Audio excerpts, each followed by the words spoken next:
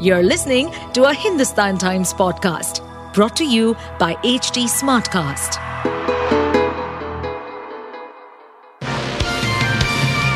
Hello, these are the top news for the day. India has asked Pakistan to hand over Lashkar-e-Taiba-led founder Hafiz Saeed, who is wanted in the country for several terror attacks including the 2008 assault on Mumbai, according to reports in the Pakistani media. The Indian demand for handing over Saeed, who was detained in 2019 by Pakistani authorities in connection with charges of terror financing, was first reported by Jio News Channel on Wednesday. Saeed has been convicted and sentenced in at least 5 cases of terror financing since 2020, though his current whereabouts are not known.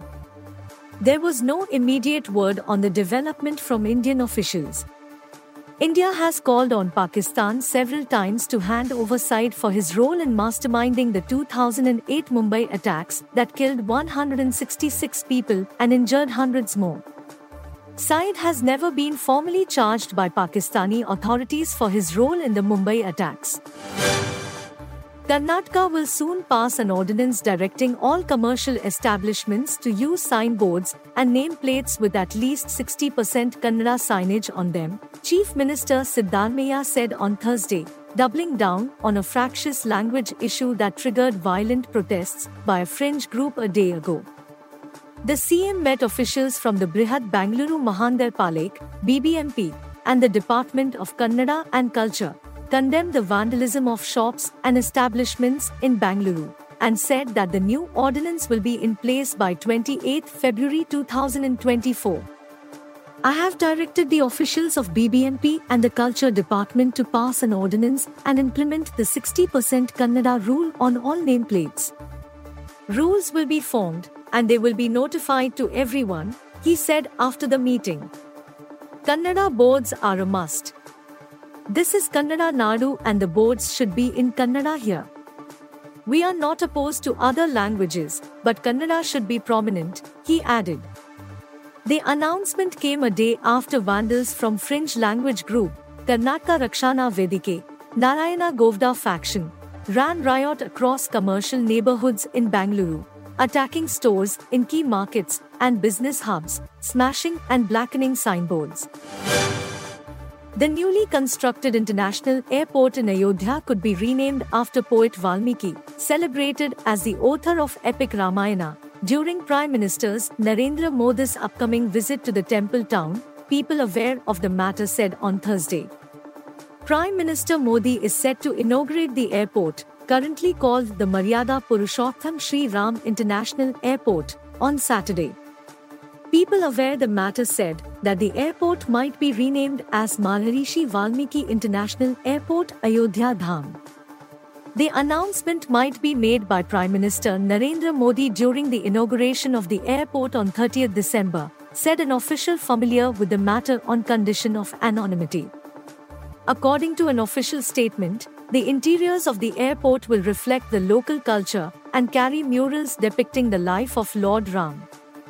Phase 1 of the state-of-the-art airport is developed at a cost of more than 1,450 crore rupees. The airport's terminal building will have an area of 6,500 SQM, equipped to serve about 10 lakh passengers annually. The facade of the terminal building depicts the temple architecture of the upcoming Sri Ram Mandir of Ayodhya.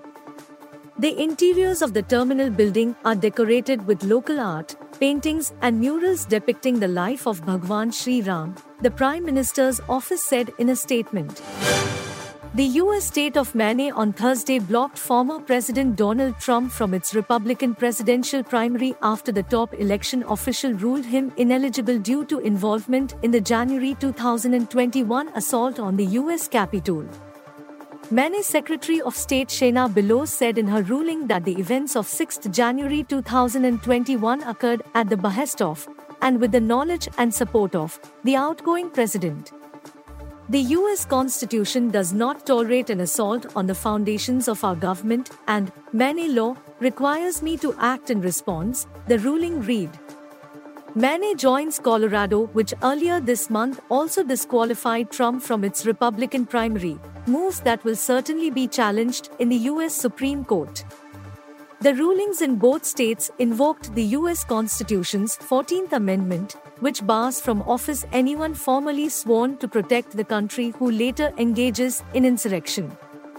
Trump's campaign quickly slammed Below's ruling as attempted theft of an election and the disenfranchisement of the American voter. Make no mistake, these partisan election interference efforts are a hostile assault on American democracy, campaign spokesman Stephen Cheng said in a statement, accusing President Joe Biden and Democrats of relying on the force of government institutions to protect their grip on power. Cheng said Trump would appeal the Maine Secretary of State's decision. The Nicaragua-bound Indians sent back from France after being detained over fears of human trafficking were first supposed to embark on their attempt to illegally emigrate in 2021 and had paid the first installments to a network of travel consultancies running the racket as far back as 2020.